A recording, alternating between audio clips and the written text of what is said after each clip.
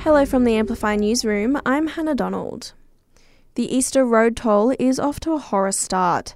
5 people have been killed in crashes since yesterday, including 4 dying after 2 utes collided near the ACT border yesterday.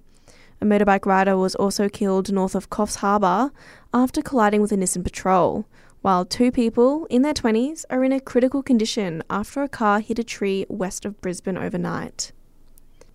Now's your chance to give small Canberra businesses some recognition. Nominations are open for the 2024 Telstra Business Awards. Last year, the number of businesses nominated reached over 20,000. The awards look at the innovation and originality of small and medium-sized businesses across the whole country. Summer is now well and truly over, with cold conditions settling in for the arrival of the Easter Bunny tonight. The Bureau of Meteorology's Jonathan Howe says that we should get back to the average April temps soon. The average maximum for April was about 20 or 21 degrees, so it is 6 degrees below average. But certainly as we get into May, we start to see these kind of cold days creep in. Thankfully, though, we do rebound back to average temperatures from the middle of next week, but certainly looking like the warmest of the weather is now behind us. A big happy 30th birthday to the National Dinosaur Museum.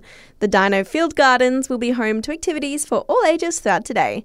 There'll be a Jurassic-sized Easter egg hunt, fossil talks, food and drinks, with General Manager Carol Arulantu saying the festivities are not just for the kids, with a late-night adults-only event.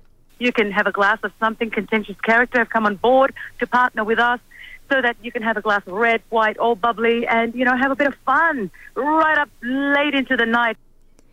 And production of the first notes featuring King Charles has commenced in the UK. The monarch will be on the 5, 10, 20 and £50 notes, with the new cash expected to be in circulation by mid-next year. And that's the latest from the Canberra newsroom this Saturday. Check back in tomorrow morning for our next update.